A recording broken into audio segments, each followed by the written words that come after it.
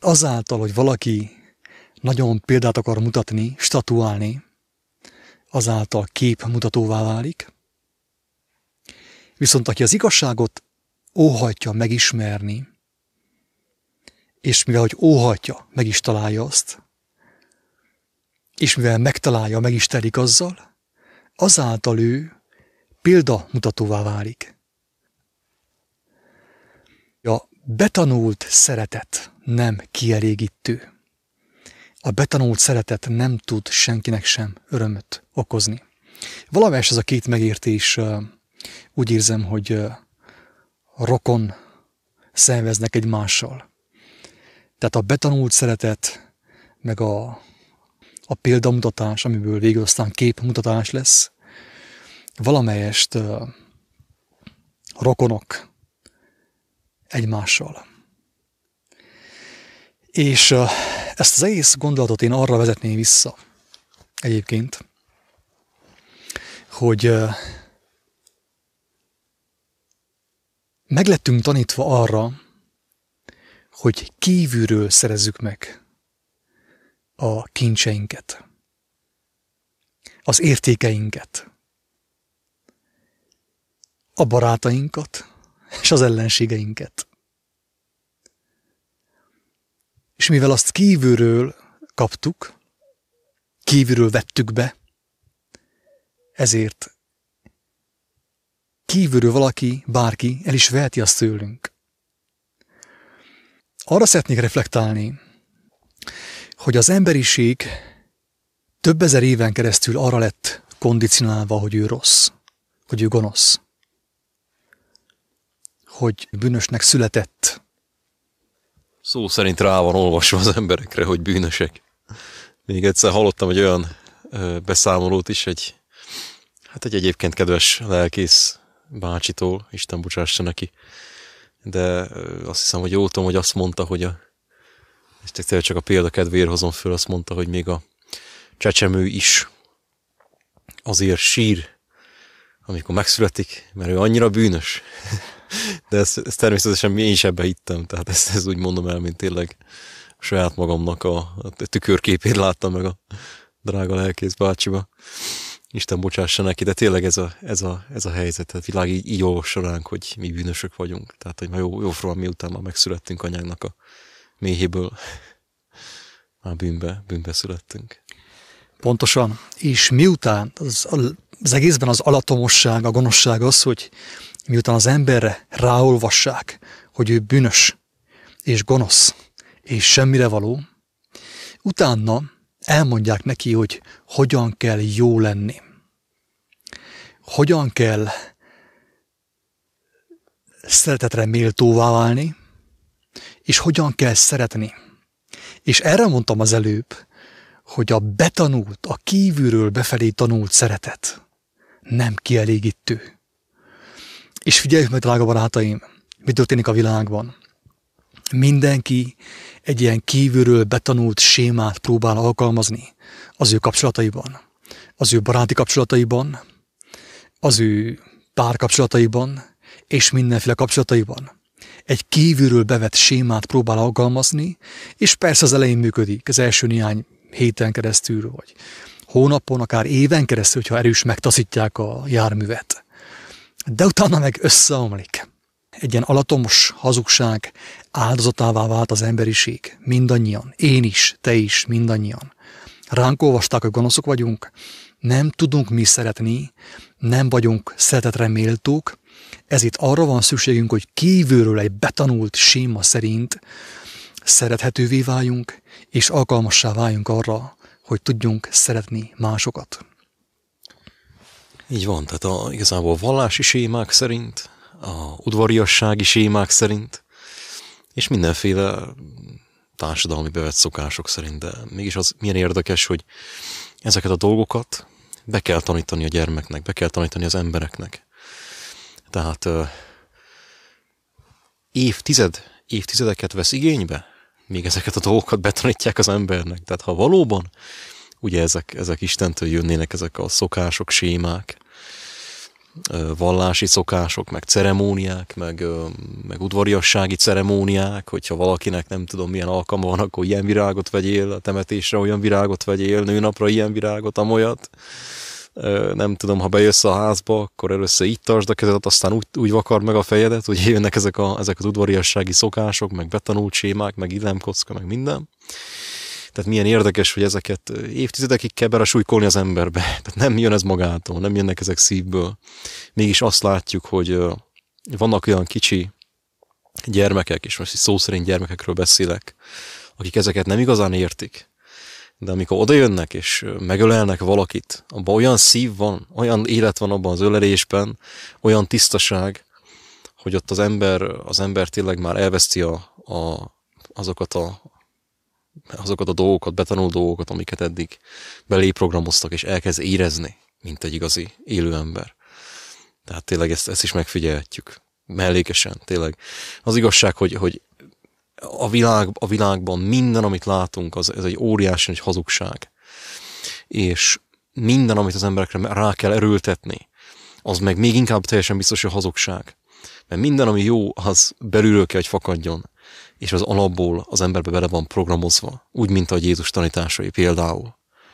Most egy nagyon sokkoló kijelentésre hívná fel a figyelmet is. Persze ezzel eretnek is válhatnék, sőt, azzá is válok különböző ilyen vallási elképzelések, dogmák szemében, meg azok által megkötözött emberek szemében. De viszont fontos kijelenteni azt, hogyha igaz az, hogy az ember bűnösként született a világra, hogy semmire kelő, gonosz emberek vagyunk. Ha ez igaz, akkor Jézus, amit mondott, nem igaz. Tehát a kettő egyszerre nem lehet igaz. Nem lehet igaz. Tehát ez a tanítás, ez a vallási dogma, amivel úgymond leigázták az egész világot, hogy kik tették ezt, miért tették ezt, én nem teljesen értem, megmondom őszintén. Nem akarok én abba belebonyolódni, hogy ez hogyan történhetett, ez honnét jön valójában. Lehet filozófálni, hogy az ufók, a zsidók, a nem tudom én kik, teljesen mindegy. A lényeg az, hogy itt valami nagyon bűzlik a levesben. Arra viszont emlékszem, ugye, hogy azt olvastam, hogy Jézus azt mondja a zsidók egy részére, hogy ti az ördög atyától vagytok. És ugye ő hazug volt, mindig is hazug volt és gyilkos. Tehát ott valami azért csak nem stimmel a történetben. Na de lényeg az, hogyha igaz az, hogy az ember bűnbe születik, az, hogy beleszületünk a bűnbe, ez igaz. Egy bűnös világba beleszülettünk.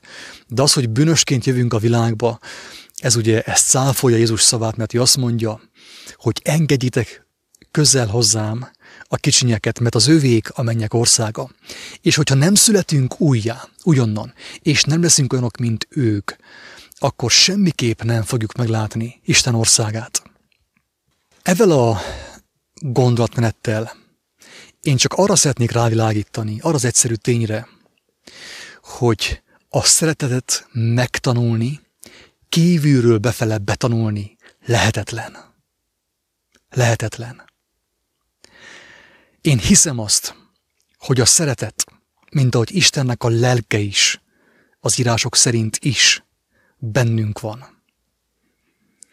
Tehát itt nem az történt, nem az kell történjen, hogy mi kívülről beimportáljuk a szeretetet magunkba, az elménkbe.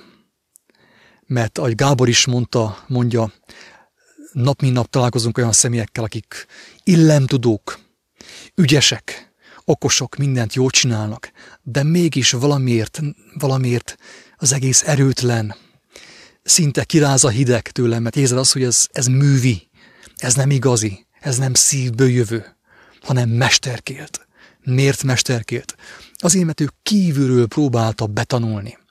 Nem azt csinálta, hogy ami már eleve benne volt, Isten lelke által, a lelki ismerete által arról letörölte a port, és elkezdte azt működtetni az ő életében. Nem ezt tette, hanem egy ilyen külső sémát, külső programot próbált ő beimportálni, és azt futtatni, és azt megcselekedni.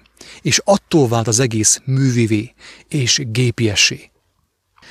Úgyhogy úgy gondolom én, nem tudom, Gábor, te ezzel, hogy vagy, hogy tanítás nem igazán van.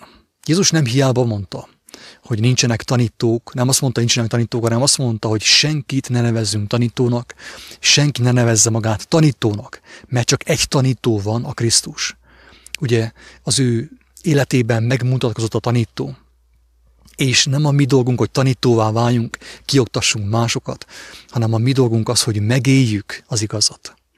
És bizonságtevőkké váljunk, hogy az igazság él, az igazság bennünk, és általunk élhet ebben a világban.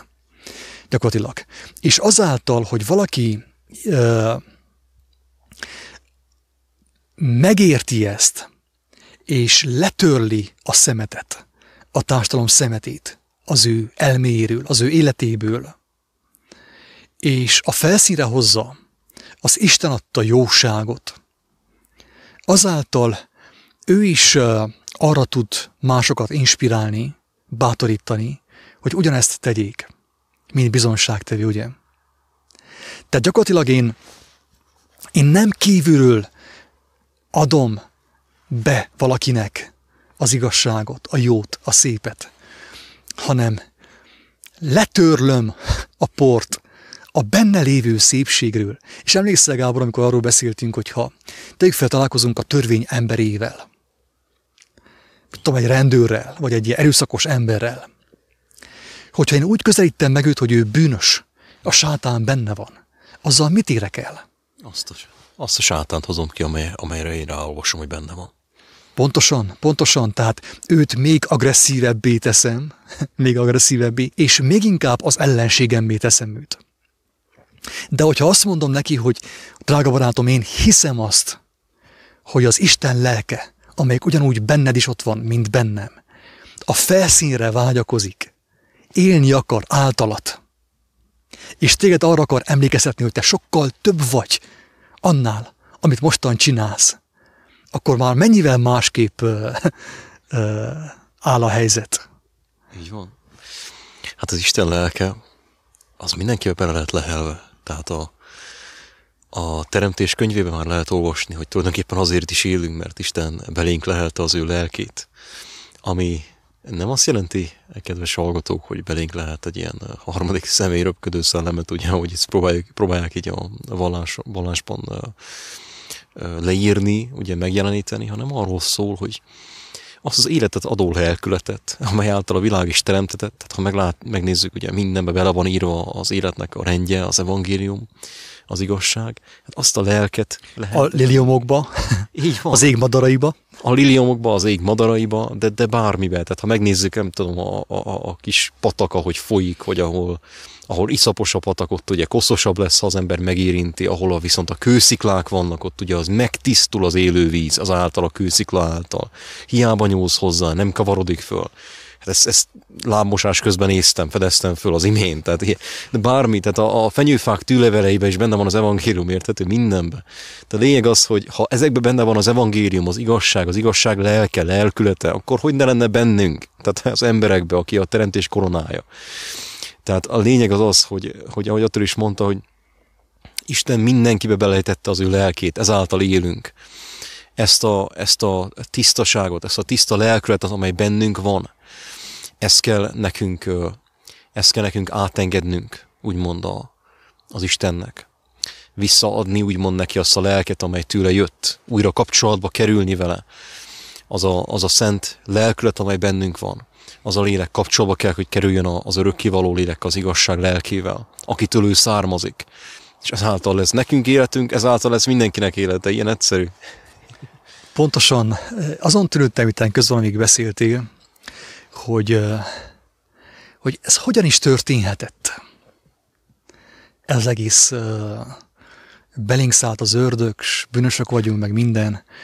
És így az jött nekem így, az a felismerés jött, nem biztos, hogy így van, hogy csupán egy kis nyelvtani cselt kellett alkalmazni az írásnak a megfogalmazásában, vagy a fordításában, és azt írni, hogy belé szállt egy gonosz lélek. Tehát mennyivel egyszerűbb lett volna, hogyha azt mondjuk, hogy tisztátalanná vált a benne levő lélek. Így van-e? Most, hogyha a lélek tisztátalanná vált, nem egy harmadik vagy hatodik lélek ment belé, hanem a benne lévő lélekre mocsok tapadt, tisztátalanság tapadt, akkor mennyivel egyszerűbb, hogy oda megyek, és oda megyek, szépen lehajolok előtte, és megmosom az ő lábát, és megmosom mindenét. Még akkor is, hogyha nyakon ver engemet. Nos, akkor tudom, úgy gondolom, hogy ez annyira erős gondolat, hogy én nem is vagyok méltó arra, hogy erről beszéljek. Mert úgy gondolom, hogy nem vagyok én sem annyira tiszta, hogy ezt egészen tisztán kifejtsem, hogy ebben a gondolatban mekkora erő van, hogy mekkora különbség van aközött, amikor oda megyek én valakihez, és ráolvasom azt, hogy te benned a sátán van, benned az antikrisztus van, benned ördög van, benned egy légió van. És ezáltal ugye megnövelem, felnagyítom a benne lévő gonoszságot. És mennyivel másabb, hogyha én a benne lévő jóhoz beszélek, hogy az feltámadjon, ugye? Megtörténjen benne a feltámadás, megelevenedjen benne a lélek, Istennek a lelke, és vágyakozzon arra, hogy megfürdőzzön az élet vizében, ugye, ami nem más, mint az evangélium, Jézusnak a tanítása. Tényleg annyira egyszerű lehetne. Az igazság az, hogy nekem régebb még voltak, mint igazságkeresőnek, nekem voltak ilyen megértéseim, mert kerestem az igazságot. Folyton kaptam én megértéseket. De viszont később, amikor találkoztam az evangéliummal, és nagy buzgóságomban, én azt hittem, hogy minden ilyen vallásos elgondolás, meg vallásos szellem tőle származik, ezért ugye picit összevegyítettem a tisztát a tisztátalannal, és ezért, ez történt, ez az igazság. De most egyre inkább látom azt, hogy a szeretetet nem kívülről kell belevinni az emberbe, hanem egyszerűen arra motiválhatjuk egymást, elsősorban a jellemünkkel, az életünkkel, hogy mindenki elvégezze a takarítást, kérje Isten kegyelmét arra, hogy megtisztulhasson az ő lelke, és ezáltal leszünk mi példamutatók. Nem véletlen mondta Jézus is azt, hogy ahelyett, hogy kivennéd a szálkát a testvérednek, barátodnak a kutyából, szeméből. Vagy kutyából, attól függ. Attól függ, hogy fordítjuk a szót. Ugye azt mondja, ahelyett, hogy kivennéd a szálkát a te barátodnak a kutyából, ahelyett először a saját kutadból vedd ki a gerendát, amely beleesett. Tehát ne a szálkát vagy a fűrészport halász ki a másik ember kutyából, hogy tiszta legyen neki a vize, hanem az először sajátod vedd ki a gerendát. Tehát azt mondja Jézus igazából, hogy ne próbáld meg te a másik embert megtisztítani elsősorban, azáltal, hogy tanítod őt, ugye kívülről, kiveszed, benyúlsz a kutyába, kiveszed belőle a kicsi szálkát, hanem azt mondja, vedd ki a sajátodból a gerendát, tisztítsd meg a sajátodat, és miután megtisztítottad a saját kutodat, vagy szemedet, attól függ, ugye utána tudod megtisztítani a másik emberét. Ilyen egyszerű. Tehát azáltal tudod megtisztítani a másik embernek a kutyát, hogy te a sajátodból kiveszed a gerendát. És mivel ő ezt látja, ezért ő is megtisztítja a sajátját. Tehát példát mutatsz, úgymond. Megkívánja, mert ugye Jézus azt mondta, hogy úgy fényjék a mi világosságunk, hogy aki minket lát ebben a sötét világban, megkívánja Istennek a jelenlétét, az ő országát, ugye. És azt is mondja, hogy amennyiben az ő szavai által, az igazság által mi is megtisztultunk, mi vagyunk a világ világossága, mi kell legyünk a világ világossága. Nem a világ tanítói, hanem a bizonyságtevők, akik a bennünk lévő világossággal, a megtisztult lélekkel tudunk úgymond világítani ebben a koronavírusos világban. És másokat is arra inspirálni, hogy ugyanezt tegyék.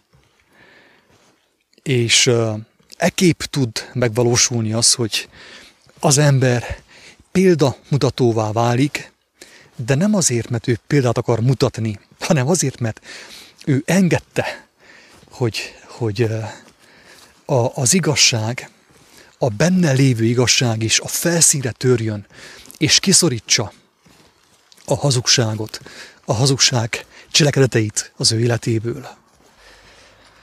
Érdekes még azt is megjegyezni, hogy ugye Jézus, ahogy mondtuk korábban, azt mondta, hogy ne nevezzetek ti tanítónak senkit, mert csak egy tanítótok van, ugye a Krisztus, ő maga. És mégis ő nem tanított gyakorlatilag sokat. Tehát ugye 3 évig tanított, azt tudjuk, de ami föl van jegyezve az evangéliumokban, azok a tanításai Jézusnak, azok nem túl tehát nem lexikális tanításokról beszélünk, amelyeket be kell magolni, vagy mit tudom én, köbgyököt kell vonni belőle, meg mit tudom én mi, elmékedni a sokat rajta, hanem egyszerű elemi dolgokról szólt ő, ami ugye eleve benne van a levegőben, gyakorlatilag, amire rá kéne ébredjünk mindannyian. Igen, tehát nem túl szofisztikált tanítások azért olyan szinten, hogy most itten magyarázna, mint a Pál, vagy sok beszédű lenne. Tehát igazából a hegyi beszéd az egyetlen olyan tanítás, amelyet úgy nevezünk, hogy igazából Jézus tanítása. Tehát a hegyi beszéden kívül neki nem volt túl sok tanítása, amit ugye a nagy közönség előtt tanított volna. Tehát a hegyi beszéd a legfontosabb tanítás, ugye föl van jegyezve az evangéliumokban. Mégis ugye ő volt az egyetlen tanító. Tehát tulajdonképpen Jézus az egyetlen tanító nem tett mást, mint elvezetett minket ahhoz a megértéshez, az igazsághoz, hogy minden, amire szükségünk van, ahhoz, hogy kapcsolatot létesítsünk az igazság lelkével, az bennünk van. Ahogy azt János is mondta, Jakab is mondta, nincs szükségetek tanítókra, gyermekeim, ott van az igazság lelke, ő tanít titeket, nincs szükségetek tanítókra. És ahogy Ábrahámban is benne volt. Így van, ahogy benne volt. Benne is, és mindenki másban, aki valaha kíváncsi volt Istenre, megérthette azt, hogy neki csak kapcsolatba kell vele lépnie, nincs szüksége másokra, külső forrásokra. Az az érdekes, hogy amikor az ember tanítókról beszél, vagy általában így a tanítás szó kapcsán, mi már nem tudunk ez a fogalomhoz nem asszociálni információkat. Tehát mi úgy gondolkodunk a tanításról, hogy a tanítás az információ. Információkat halmozunk. De tudjuk jól, ahogy Gábor is elmondta, hogy az egyetlen tanító, aki tényleg az életével, az önként vállalt halálával megmutatta, hogy ő tanító volt, ő nem információt tanított, hanem jellemet mutatott. Tehát a tanító az nem azt mondta, hogy ez a szorzótábla, meg hogy nem tudom hány galaxis van, meg hogy nem tudom hány kolónia a különböző bolygókon. Ő nem információkat adott, mint a különböző ilyen okkult iskolák, akár vallási felekezetek, hanem ő jellemet mutatott, és példát statuált, de nem azáltal, hogy ő felfogadta, hogy már pedig példát akar ő mutatni, hanem azáltal, hogy megüresítette magát, ami világi volt, azt kipakolta, nem engedett annak utat, hogy a mindenható Istennek a lelke tudjon benne élni, és úgymond akadálymentesen átfolyni rajta, megnyilvánulni általa. Ez volt az ő tanítása, a jellem, és nem az információ, drága barátaim. És ez a jellem volt olyan világosság a világban akkor, amely arra inspirálta az embereket, hogy ők is megüresítsék magukat, tehát kiüresítsék azt, ami a világból lett beimportálva, mint ahogy Pál is megtette azt egyébként, ugye, mert Pál azt mondta, hogy mindent, ami korábban számára érték volt, kincs volt, haszon volt, kárnak és szemétnek ítélt, azért, hogy megnyerje az igazi kincset. A nagy tudású farizeus, ugye Pál, aki Gamáliel alatt tanult, azt mondta, hogy minden tudását, amit ő kívülről fölszedett, azt ganénak ítéli. Ugye cserébe a lélekért, Istennek a lelkéért, nem röpködő szellemért, hozzáteszem, biztonság kedvéért, hanem az élő Istenért, aki ki tud jelenteni minden igazságot nekünk. Ezért ő a kukába helyezte az összes tudást, amit addig fölhalmozott kívülről. Tehát ilyen szempontból nekünk embereknek talán Pál nagyobb példa volt, mint Krisztus, mert ő gyarló emberből lett, úgymond tiszta. Ő gyarló emberből tisztult meg, ő megmutatta, mert ugye Jézus ő eleve tiszta volt, mint tudjuk, tehát a Szent Lélektől fogantatott ő.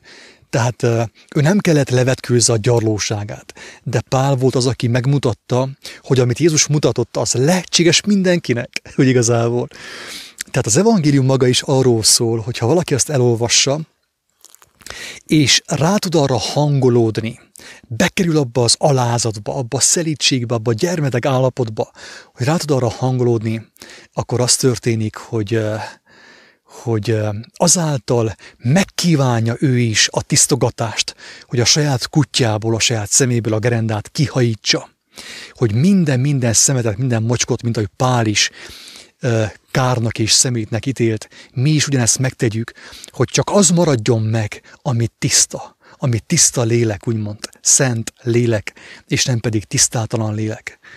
Én ehhez a magam részéről mindenkinek sok sikert kívánok, és a jókedvű, szerelmes Isten bőséges áldását kívánom mindenkinek, hogy ezt meg tudja cselekedni az ő életében.